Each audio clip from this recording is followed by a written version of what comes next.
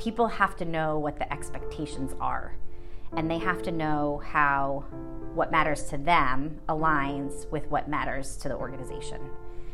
And when they can start to make those connections, they'll also start to say, oh, okay, this place is really all about curiosity and continuous learning and innovation and really trying new things and not worrying about what happens with it. And personally, I really want to be better every day at what I do. So how can I do that today? And you do it on your own. And then the person sitting next to you sees what you're doing and says, oh yeah, that's really cool. I want to try that too. Maybe I could do this. Welcome to Bold Steps and Misses, presented by Hot Paper Lantern. In this series, we shine a light on those who push the communications industry forward, on digital marketing trends, on bold ideas that can be applied to your business, and misses to avoid.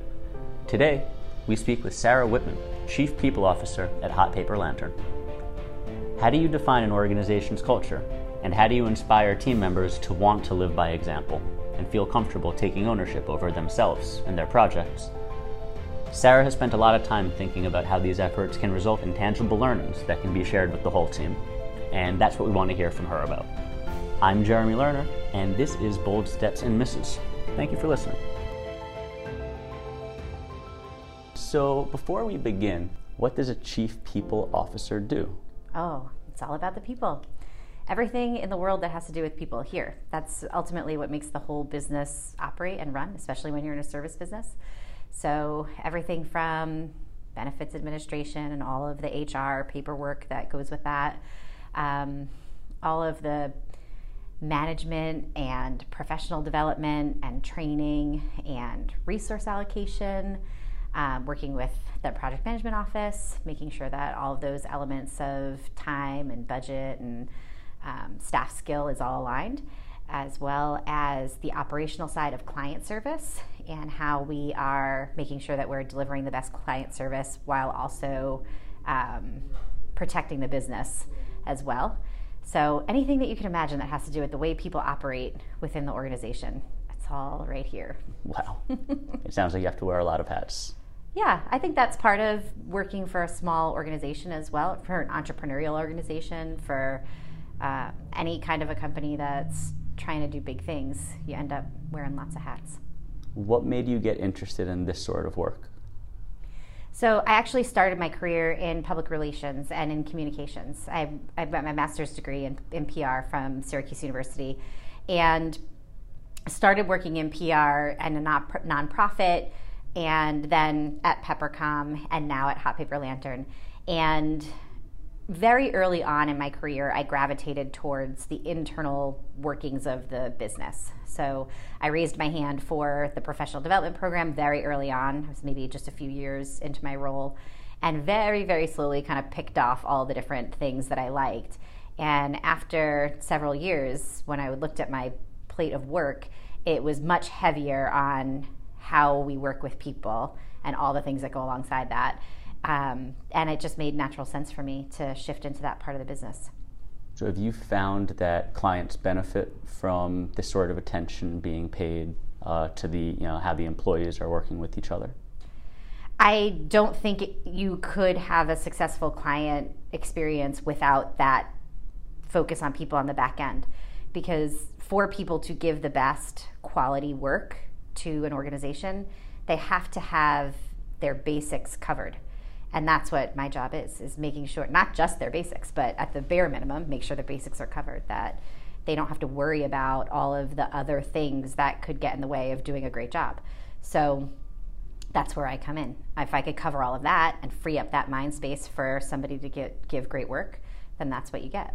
But if you're trying to meet people's needs, what are some of the challenges in identifying what their needs actually are? Right, because it's not so simple to just ask. Like that doesn't really work. Right. I mean, it's part of the equation is asking and listening, and asking in different ways and listening in different ways. So definitely asking is part of it, but it can't be the only thing, because one of the basics in an organization is really trust and comfort. And oftentimes that's not just there as a given. That's something that you have to work really hard as an employer to gain. So if you start off knowing that you don't have that, you can't really just ask what do you need and expect to get the answer. So it's a combination of knowing what everyone needs and then figuring out what an individual needs and learning that through their work patterns, through their behavior, through all the tells that come alongside working with another human being. And over time, you start to develop that trust, and an employee starts to kind of relax into the role a little bit, and then you start to learn more and more and more. So what's enabled or what's made possible once that trust has been established among a team? Honesty, openness, and if you can have honesty and openness, then you don't have to be afraid to make mistakes, and you can take a chance with a new idea or something that you maybe would have been too afraid or worried about saying before. And then that just builds and builds and builds, and so you end up with something really beautiful. You need that space to be able to, and that comfort to be able to allow all of that to come out. And can you talk a little bit around how collaboration might come together with autonomy in a workplace and how these two things sort of interplay with each other? Yeah, I was thinking about this because in the model that we're creating at HPL, there's a lot of emphasis on putting as much as we can into our employees' hands and eliminating walls, barriers, anything that could hinder performance or trying new things or progressing, right? And with that autonomy comes the collaboration, because once you have it in your control, you're able to make better decisions about who you need to work with to get your job done better. And when the walls aren't there and it's in your control, it's a lot easier to say, hey, JR, can you help me with this? Or I had this idea, it's not fully baked, can you help me flesh it out? And I have seen before where maybe people would have an idea and not want to share it until it was totally perfect. And such a shame that is, because it's never totally perfect. And a lot of probably really wonderful ideas get thrown to the side. So yeah, if you own your work, if you can maneuver the way you need to, and you feel comfortable in your environment, you're going to reach out to the people around you because you know you're going to get it done better with the people alongside you. So you have a pretty unique perspective in that you interact with senior leadership, you interact with people in their day-to-day who are in the ranks doing the work. What are some of the challenges in sort of synthesizing the different visions that you are hearing and trying to keep people sort of on the same goal or the same ultimate, end product?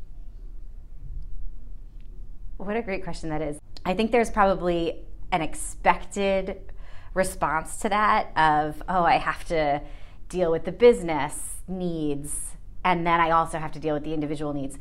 There's some truth to that, but everybody basically has the same desire, and that's to do good work, and they have the same fears and the same worries and the same limitations. So it doesn't really matter if you're dealing with a leader or you're dealing with an entry-level employee or anybody else.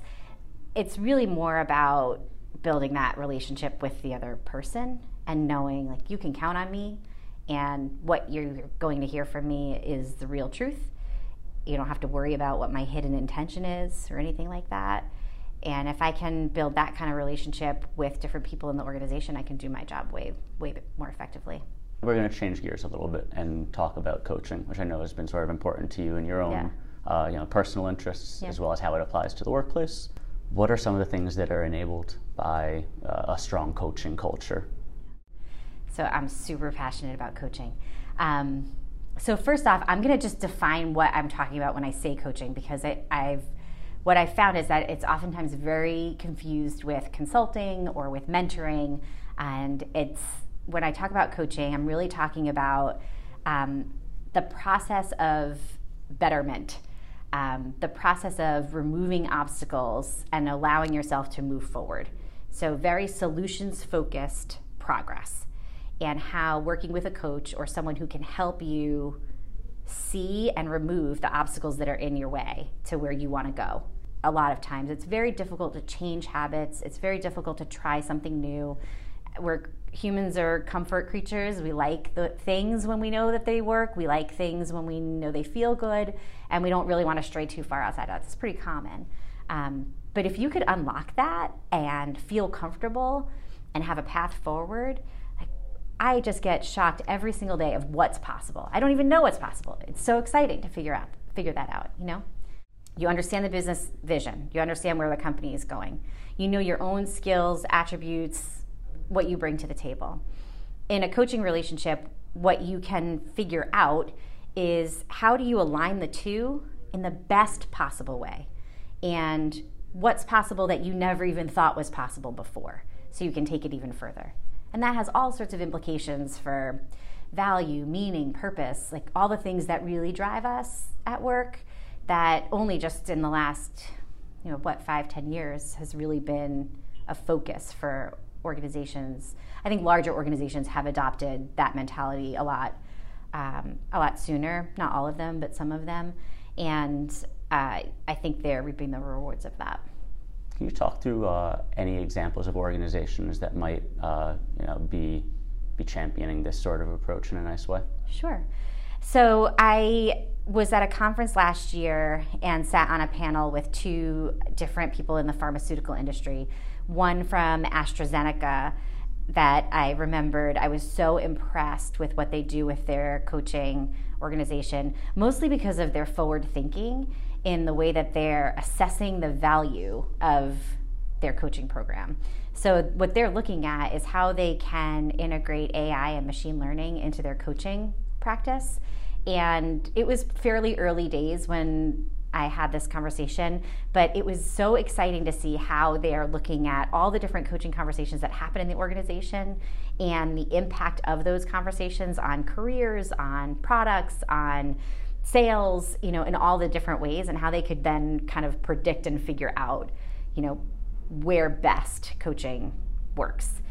So they're one organization that I really love what they're doing. And of course, Google, it's like, what does Google not do well from these kinds of perspectives? But they have a wonderful coaching culture.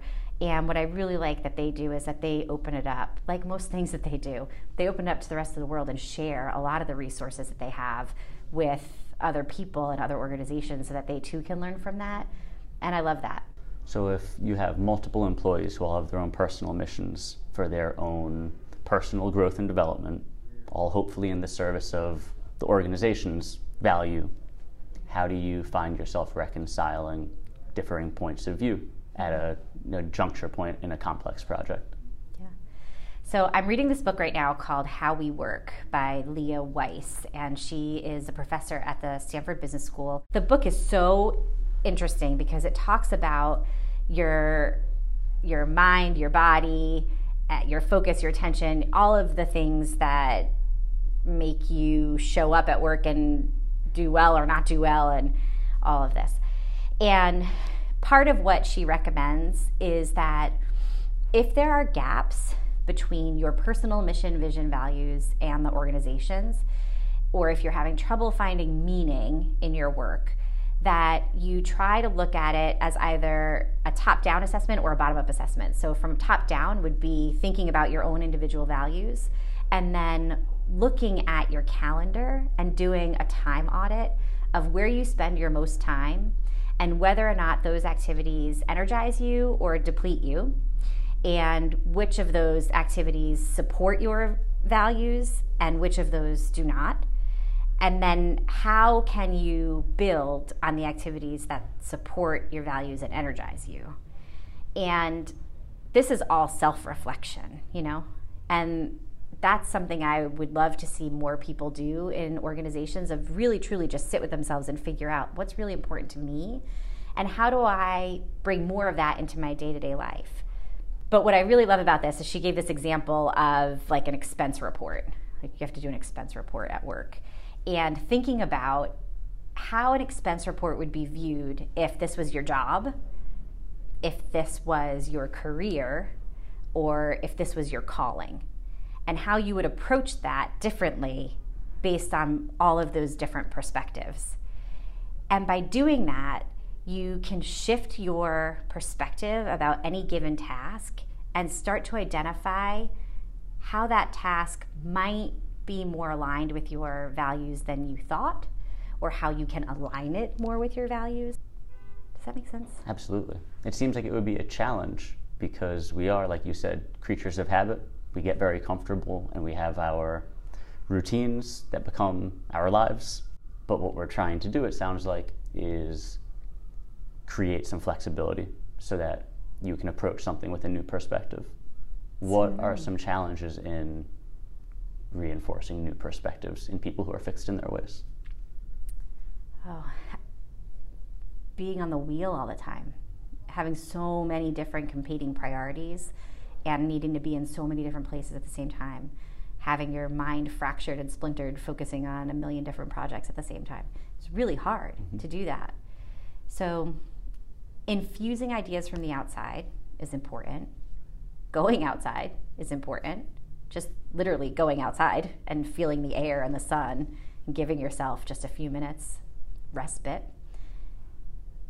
And working in an environment that values and respects time and space.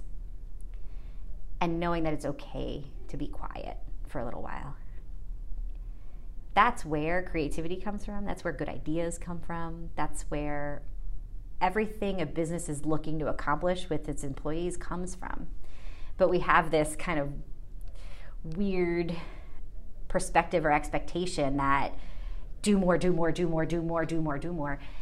But you would do more if you could just sit back and think and allow the quiet to bring more to you versus you having to do more.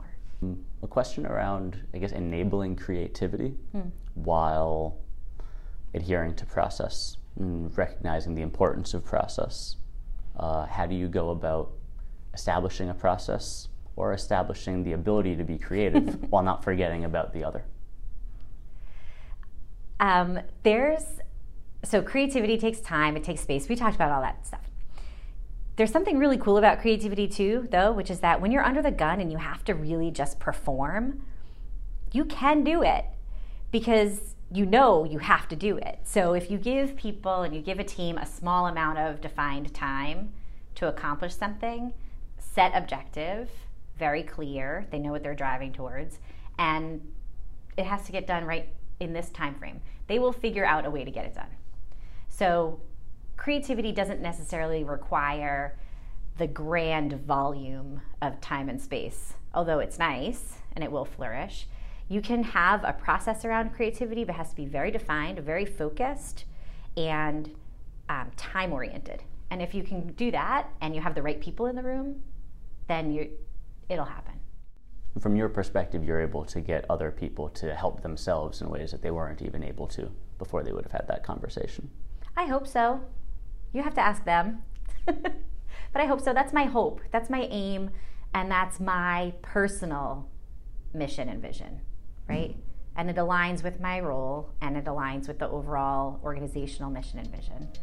And we couldn't really ask for more than that. Must be doing something right. Many years of trying. Sarah, thank you so much. This has been a total pleasure. I hope so. Thank you. That's it for this episode of Bold Steps and Misses. If you're looking for more content, please take a look at our website. That's hotpaperlantern.com. And if you enjoyed this episode, please like and review and subscribe on Apple Podcasts and Spotify to help others find us and hear about how business leaders are taking their bold steps forward. On the next episode, we'll be chatting with Alina Karas, Hot Paper Lantern's VP of Brand Strategy. And here is a quick preview of what's to come. Shaking the hands of a customer out, on the streets is really not going to cut it anymore. So it's really about how do you start to create a brand experience from the minute a customer reaches out to you to the fact that they've made a purchase. This podcast has been brought to you by the Hot Paper Lantern team. Thank you for listening and see you next time.